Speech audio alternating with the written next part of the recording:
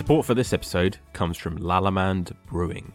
Lallemand Brewing is a division of Lallemand Inc., a global producer of yeast and bacteria that aims to help breweries achieve their growth and quality goals by offering products, services, and education. Lallemand Brewing's premium brewing yeasts and bacteria deliver unmatched consistency, reliability, and purity, allowing brewers to take full control of the brewing process. At the forefront of innovation and always looking to expand on the motto, "We brew with you," Lallemand Brewing recently launched Lao Brew Verdant IPA in collaboration with Verdant Brewing Co. UK. Lao Brew Verdant IPA is a unique strain of brewing yeast suitable for a broad range of beer styles, notably modern IPAs. To find out more about Lallemand Brewing and follow their news and product launches, connect with them on social media or visit www.lallamandsbrewing.com.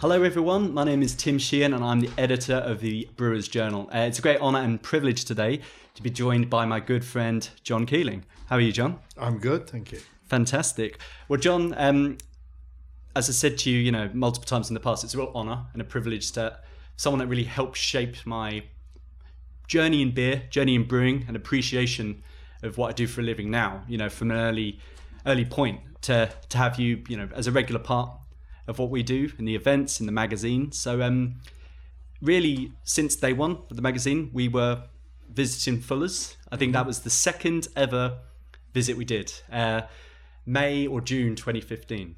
And I remember popping up to your office several days before. I'd been to see Logan Plant, founder of Beavertown, and we had a great chat, great visit. Obviously, two very different breweries, Fuller's and Beavertown.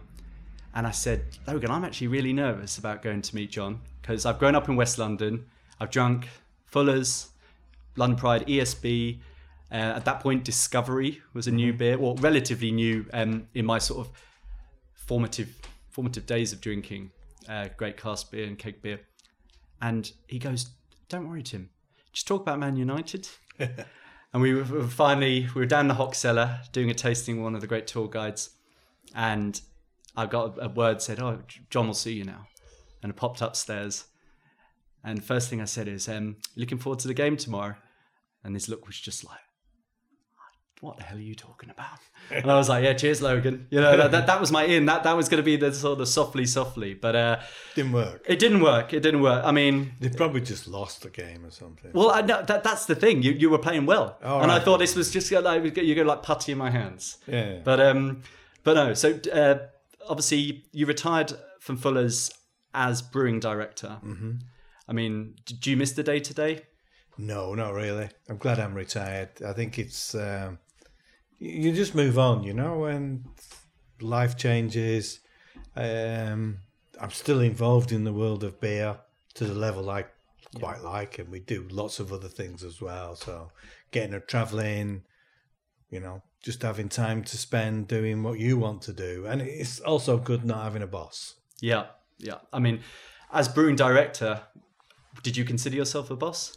Well, I was in charge of brewing, yes, but then I report to the managing director. And I think sometimes they agree with you, sometimes they don't. So I think it's a difficult thing because... the higher you get up, the more it involves money. And it's not just a matter of just doing your job and whatever, but it's what are the profits of the company. And I always found that, the most tedious part of doing the job. But you've often spoke about the fine balance between the brewing and production side and the sales and marketing.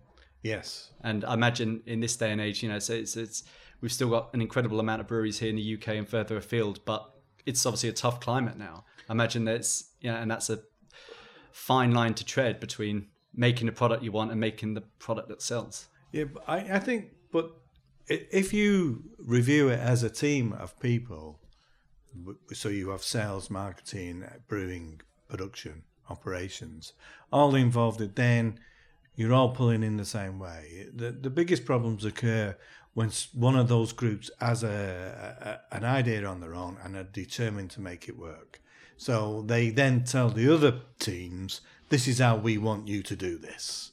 And that never works. I mean, so it's all I'd learned through my career, the more cooperation you get, the better the end result always turns out to be. So I think when we did Black Cab, and myself and Derek Prentice was then the two people, and we wanted to do Black Cab for a reason, and the reason was we're a London brewery, and London is the home of stout, and stout was originated in London, etc., etc. So we wanted to do this. So we then approached marketing and sales and said, we want to do this. And the initial reaction was, why? Why would we bother ever to do a stout? Dark beers that, Guinness has got the market wrapped up. And then we explained that the origins of stout are actually London. And they got more and more interested in this. And then they said, right, we're going to go away and think about this. And they came back and said, we've thought of a name for the stout. We're going to call it Black Cab Stout. And I thought, well, that's the most perfect name for a London stout. So they really got it. And that's why it worked far better. Yeah. And then things happened with it. It's not, we don't make it anymore. It's now coming back, in actual fact. They're going to relaunch it. But it got taken off because of Guinness. Guinness wanted Guinness in Fuller's pubs, so they were willing to make that happen. But in terms of an example of new product development with everyone being on the same page, that's a 10 out of 10. Great, yeah. And in many cases, it actually did work so well. It was selling really well. And it was really Guinness who decided that they would do anything to make sure Guinness was in Fuller's pubs. Say no more. I mean, in terms of Black Cab, though, I mean, Fuller's almost, saw the future. We've now got, brilliant London breweries, Anspach and Hop Day, London Black, Hammerton. Yeah. Just done a new Nitro Stout, I believe. It's in vogue at the moment. Yeah, and Brewdog were announcing that they were selling half of what Guinness sells or whatever this morning. So is that right? Yeah. I don't know whether that's true or not. But I think, Guinness have had the market for a long time, and it's a very famous drink, and it's got huge popularity, and why not? But I think that market might open up a little bit. Yeah, and I think that's only a good thing. Yeah. I mean, were there any other examples of times that alignment between all aspects of Fuller's didn't work as you'd like, I suppose, when it came to maybe new products or relaunches or? I mean, I think the main problem when I was at Fuller's, and it still is to some degree, is if you ask the salesman what do they want as a new beer, they perfectly described London Pride, because they just wanted another London Pride. Yeah. And so I think initially the ideas have to come out of brewing and marketing to a degree, and then involve sales and finance are another important part of it. But I always found that if you're going to produce a new cask beer, they always wanted it 4% or below, because they reasoned they cannot sell cask beer over 4%. I think that's one of the things craft beer has disproved to a degree, that you can sell stronger beers. If you look back to the 70s and the 80s, lots of beer was below, or most beer was below 4%. I remember when ESB was in the newspapers, in the Sunday papers, as being the strongest bitter, the strongest beer you could buy on draft. And it was far and away the strongest you could buy, and it was only 5.4, 5.5%. But people were saying, "Oh, this is loony juice. You should not be buying this." I think some people still enjoy it for those factors. It's. I mean, does it surprise you that beer has stood the test of time so successfully? I mean, obviously not just in the UK, but it's a style, especially in the States, that a lot of brewers and breweries like to, pay homage to and do their own versions. Well, I think you find, American craft brewing drew a lot of its inspiration from British brewing. And one of the British breweries it did was Fuller's. And the reason Fuller's influenced so many American brewers was, number one, they used to fly over to London, and we're a London brewery, and they used to drive past in a black cab, past the brewery on the way into London from Heathrow. So they saw the brewery, they wanted to come visit it, and they saw our pubs in London and drank that bit. You speak to Garrett Oliver, you speak to John Hall at Goose Island, and that's how they were introduced to it. But also the other way American brewers got introduced to it. We were one of the first, if not the first, people to export to America in terms of ale. Or Sam Smith was another one, and we did that through Thames Valley Trading, who was a guy who got this idea that British beers would sell well in America, and he took Fuller's and Sam Smith and started selling our beers in 78, I think it was. Wow. And ESB and London Pride were the two beers they chose to go from Fuller's. And so everybody thought, ESB was a style of beer, not just the name of a beer. Yeah. And that's how it influenced them. And if it hadn't been exported to America, maybe the ESB story might have stopped sooner.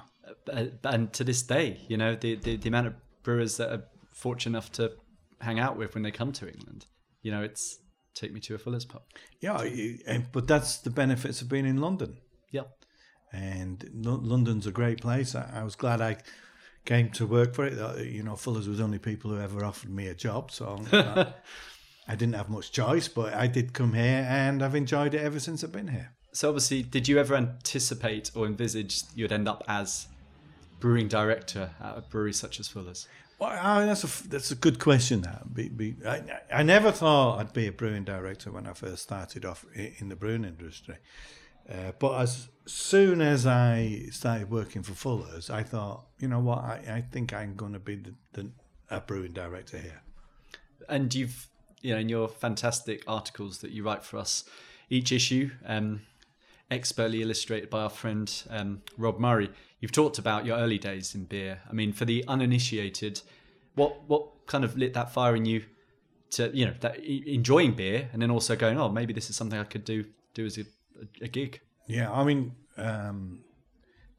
firstly, I started drinking beers because my friends started drinking beer. So we started drinking about 17. So we was a little bit underage. But we used to go into pubs to drink beer. And I think it was, just that social side made me interested in beer. You drank beer in pubs and talked to your friends and enjoyed the crack. And that was what went on, and it was good fun. But then shortly after I started drinking, I left school because I didn't like school. I didn't enjoy being at school. And then my mother said to me I had to get a job, and she found a job for me, which happened to be at the Wilson's Brewery, which was part of the Watney Empire in Newton Heath. So I said, okay, I'll go for the interview. Went for the interview, and luckily enough got the job. So I started as a lab technician there. And what was great about Wilson's was the friendships that you found there, and everybody was friendly. Everybody wanted to help you, and it was just a good time. And there was a heck of a lot of drinking going on. I know. I mean, and I was too young. I didn't want to drink in the volumes that some of those people drank. But I used to love going to lunch in the pub, and have a pint and something to eat, and it was always good fun, and the people there were great people to work with, and there's something about the brewing industry that makes it easy. It doesn't matter whether you're working for a company like Watney's, then one of the biggest breweries in Britain, or you're working for a small company like Fuller's, as they were when I joined them, they were the smallest brewery in London.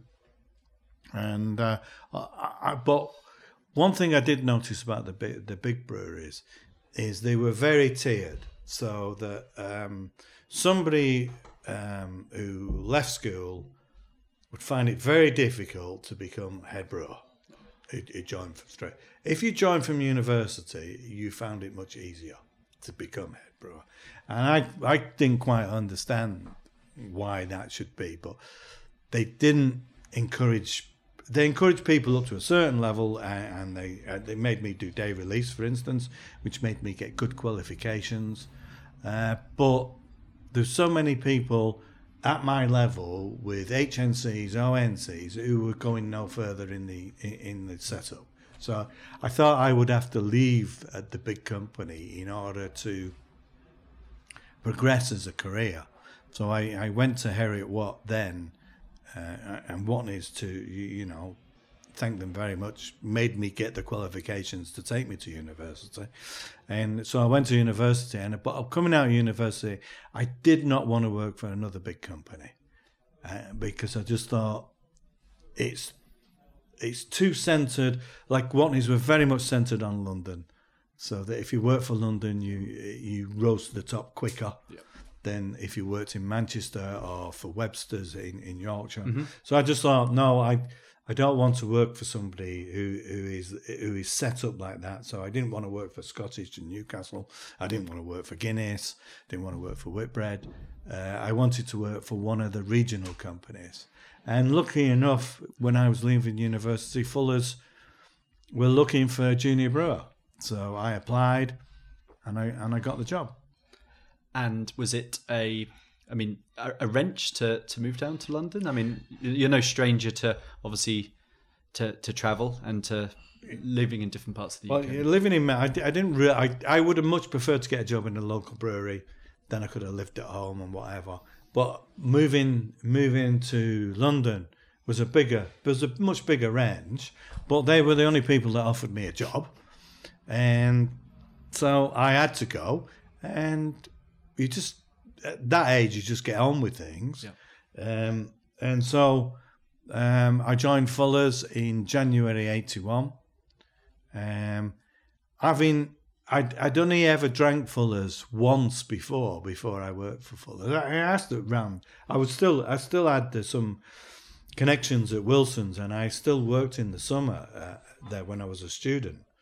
And I asked the people there, what do you know about Fuller's? Well, I know they're a brewery in London, but I don't know much about anything about their beers. So nobody in Manchester seemed to know anything about Fuller's beers. But the first time I ever drank it was at a Frank Zappa concert. We went to see Frank Zappa at Hammersmith. And then beforehand, we went in the bar, and there was an Irish landlord in there. And he said, you want to drink ESB? That's the beer you should drink. Yeah. So we all had 3 pints or 4 pints of ESB before we went to see Frank Zappa. Then we had last orders in the Britannia with him, and he had then just closed the door and said, if you want to stay behind, have a couple more. So we said, okay, fine. So we'd had quite a few ESBs by the time we got somewhere to sleep that night. But my first day at Fuller's, I was with one of the brewers called Jeff Warrington. He said, right, it's time for lunch, John. Do you want to go for a pint? So I said, yeah, okay, I'll go for a pint. And the same Irishman was behind the bar. Did he remember you? No, but I remembered him, and I thought, I'm not drinking anything he recommends. Yeah. Well, you did well to remember him after that many ESBs. But he was so distinctive. So you've spoken a lot in our magazine and at our events as well, and previously already today, about the importance of a team and working together. And, it goes without saying, you've worked with some brilliant brewers in your time, Georgina Young, Reg Drury, Derek Prentice, just to name 3.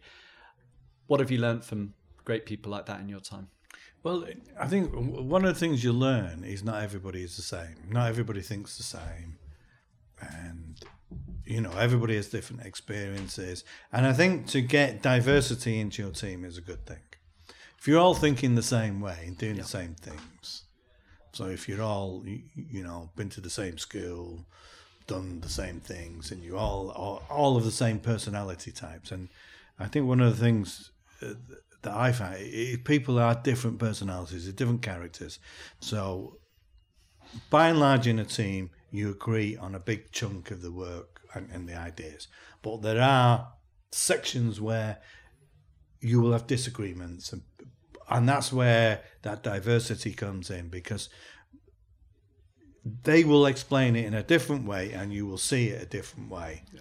And I think that's what you need. And one of the best places to do them sort of think tanks is sometimes after work when you're having a pint. Yeah. And you learn more about people that way. I always thought that, it was particularly when I was in charge, that it was difficult to make people open up at a meeting, whereas in a pub it is not difficult to make people open up. So I think that was always a good thing. But I think it is literally the biggest thing I learned from teams is make sure you have a diverse team that can bring different things to the table. If you have a team of brewers, all the brewers want to make beer, yeah, and we all want to make excellent beer. We all have the same visions and where we want to go, where we want to take things, but we all have a slightly different way on how we should achieve it. And just because you're in charge doesn't mean you know the right route every time for every answer, for every problem.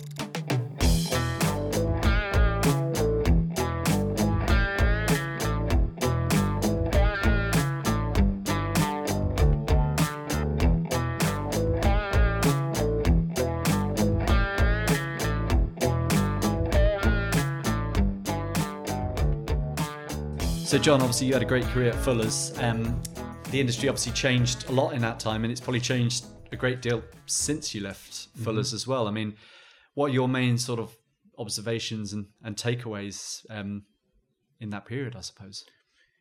Firstly, nothing ever stands still. So don't expect it to stand still. I remember thinking when IPA was taking off, which marketing guru spotted that? None of them.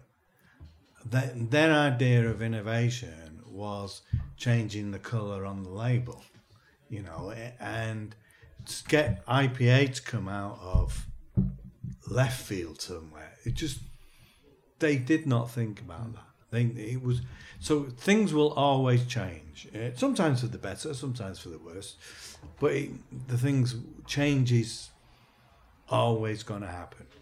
Nothing, no matter how. See, who thought Fuller's was going to be sold? Yeah. A successful company going on, but who thought it was going to be sold? But that's because the environment. When I joined Fuller's, as I've said before, they were the smallest brewery in London. When I left them, they were the biggest brewery in London, and it's amazing to see how people's attitude has changed. Yeah. To that, in that we were the darlings of Camera. Everybody liked Fuller's. Everybody thought Fuller's was great. But then we got too big. Lots of small brewers were saying, "Oh, you're far too big." And I'm thinking to myself, well, we're making 200,000 barrels of beer. They're making 100 barrels of beer. But Coors UK are making 7 million barrels of beer. I'm saying we're closer to the man making beer in his kitchen than we are to Coors UK. And people did not understand that. They just thought as the next tier up is the problem, not the tier after them or the tier after them. It's always the next tier up. It's always the ones you want to be. Yeah. Right, that are the problem. And that's not always the case. So I would have arguments at Fuller's about how we dealt with craft, and it was really interesting that there was some people on the board who said, no, you've got to keep them at arm's length, John. Why should you help them? Why should you tell them things? Keep them at arm's length. Well, brewers have always talked amongst themselves, and they're always wanting to help. If you have a problem with diacetyl at your brewery, if you speak to me, I'll tell you how I would solve that problem. I wouldn't say, oh, tough luck. And then, because I think, the brewers have never been like that. And so I thought it was always natural that we would find collaboration and coordination with smaller brewers. And I still think to this day that if the family brewers and the independent brewers and the small brewers all got together, it's a much more powerful voice than if you approach it as an individual group. And Seaburr, when they got together with small brewers and got small brewers duty relief through, was again something that was completely left field. It was never going to happen. You couldn't do it, but then Gordon Brown said yes. So I don't understand why CAMRA and Seaburr can't fight on these left-wing issues, because fighting on something to get a penny off a pint is going to make no difference whatsoever. It's no difference to small brewers. I also think as well that the playing field always favours the bigger company. Doesn't matter whether it's a pub company or a big brewery, because the playing field does favour them. And I think it will take government intervention to change the playing field to give the smaller person a better chance. And the problem is the medium-sized brewers and the big breweries think if you give the small brewers a chance, you should give us the same chance. And that's not the case. No. You get a lot of advantages through size. But yes, the medium-sized brewers can fall in between the two ends. So I think the government needs to take a long, hard look at how hospitality is run, how brewing is run, etc. Because I think so much favours the big company. And those big companies are no longer British. And what about the young, smaller breweries now that have opened up in recent years? I mean, goes without saying, it's a tough climate to be in at the moment. I think it is tough. It's tough to make money. And I think that's because the margins on beer are so small, and the margins tend to go to the retail end rather than the brewing end more than anything. And I think that's why craft beer does have a larger margin, because you can actually get a decent price for the pint. And I think margins are so important. You've got to always look at what your margin is, how much money you're making per pint. And what advice do you have for breweries that are plying their trade at the moment? Because obviously, with perfect storm, as people like to call it, of rising utility bills and the like, it's not easy. We're thankfully seeing new breweries opening, but obviously at nowhere near the rate that we had in previous years. I think my advice to any brewery is be aware of where your beer is being sold. Look at the retail end of your business. And my advice is it's always better to be selling 120% of your capacity rather than having 200% and selling 100%, selling half, sorry. Yeah. It's always better to be looking for how you're going to fit brews in, how are you going to make more beer, how are you going to do this, than it is to say how are we going to try and sell more because the plant is not running. And it seems at the moment that really, if you can and you're able, having that tap room, the ability to sell direct it's imperative. That's being in really. Control of your retail, of course. And having the tap room is absolutely essential. I mean, that's been proven in America. And the thing is, you don't just have to have one tap room. No. You can have several tap rooms, and representing your brewery. And I think what you have to do is make sure your brewery has a vision, a philosophy, a point of difference from other people that you can explain to the people drinking your beer, and that you can explain to the people who make your beer with you, who work for you. Yeah. So you all understand what the philosophy of the company is, what is its standards, what is its values. And I think that counts for so much in modern society. I agree.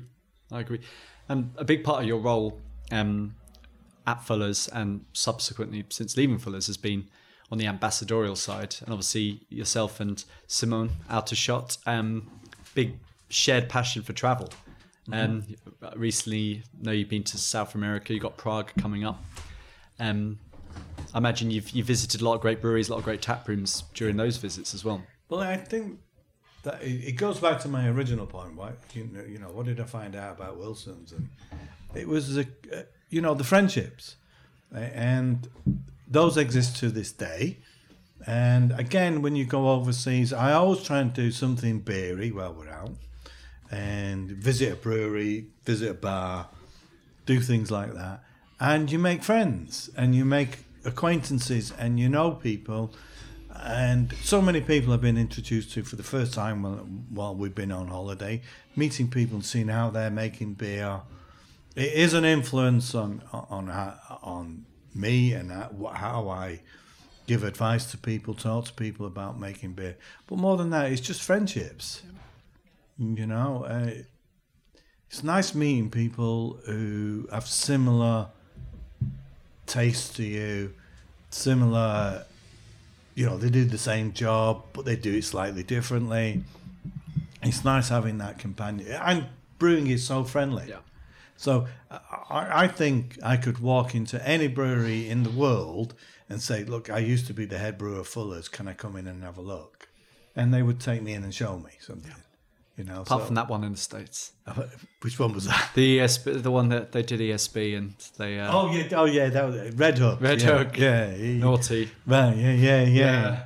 Well, yeah, that's right. But they were so. There was such a difference between the tap room and the brewers in. Of course. Yeah. Yeah. And. Prague coming up next then, so yeah. Have you been before? I've been several times to Prague, mainly on business. Symone's never been to Prague, and that's one of the reasons we're going. But it's a beautiful city. Architecturally, it's a beautiful city. It's a stunning city to go. And then they've got great beer as well. So, you know, I'm looking forward to doing it. I've had a few recommendations on Twitter, which is good. Yeah. And Jeffrey John Bell sent me some through. I'm not going to do every one because you need a year. It's a holiday as well, and I want to go and see some of the sites and do something as well. And one of the things I want to do is go to Dresden for a day. Fantastic. See if I can get a train over to there. But there's plenty of things to do. Well, in the UK, we're so blessed, aren't we? You know, we obviously make our own great beer. But, you know, Germany, Czech Republic, Spain, Belgium on our doorstep. So never too far away from a great beer. Yeah, but I mean, the influence of British beer. I mean, you could say the similar something to Belgian beer, but British beer has cask beer, which nobody else really does, and it has a setup to do cask beer, and yet we're in danger of losing it. It's now down to under 5% of the total beer sales. About 8.5% of the total draft beer sales. Why? Well, I think it's down to margin. I don't think there's much margin in cask beer. So managers of pubs are not interested in selling it because they don't make enough money. Breweries don't make enough money out of it. So I just think there's a whole problem there. And for my mind, it needs government intervention to solve it as a problem. Otherwise, the beer of Britain will disappear. Well, in fact, there's so many pubs now that don't serve it. No. Do you feel that that's also part of the issue? Is it's tough to get great staff in hospitality at the moment, and it's a lot of time, effort, and resources into training people into how to look after cask and how to serve cask as well. You see that. Why would you, something with the lowest margin on the bar, why do you need to invest so much time and effort into it? And then people look at that and say, well, we don't. We simply don't serve it. And that's the problem. You do have to put some effort into it. Yeah. And people are not willing to do that because they put their effort into the areas of the hospitality that make money. So if you're making more money on food or soft drinks, you're going to be worried about them. You're not going to be worried about cask beer. Well, we're enjoying two great beers here. Yeah. Red Fox and, of course, London Pride. And we're in a fantastic pub, the Red Lion here in Barnes, beautifully run by Claire and Angus. I mean, your pub lunch Twitter account is famous, and you're an authority when it comes to that. For you, what makes a great pub and also what makes a great pub lunch? Well, I think, it's people. It's a people. Whether you're working in the brewing side or the retail side, it's a people business. And Angus and Claire are classic examples of somebody who wants to run a good pub, listens to what their customers want, customers and gives it to them. You know, this pub has great food, yeah, because the people in this area want a pub that serves great food. Angus was master cellarman so many times when I used to run the competition at Fuller's that we had to take him out of that competition and make him a judge to stop him winning, because he would do anything to win master cellarman. You know, he would spend hour after hour in his cellars looking after the beer. And when you've got somebody like that, you know you're going to get some good food, you know you're going to get good beer, so you can trust them. And you know you're going to get a warm welcome. Yeah. And whatever, and that's what makes a great pub. And when you go to, you know, for a pub lunch, you do want to have a good pint and you do want to have good food, but you want to be in an environment that you enjoy as well. And here we are. And here we are. Thank you, John. It's been a pleasure. Cheers. Thank you. Cheers. Yes. Thanks for joining us, and thanks to John Keeling today for his time. See you next time.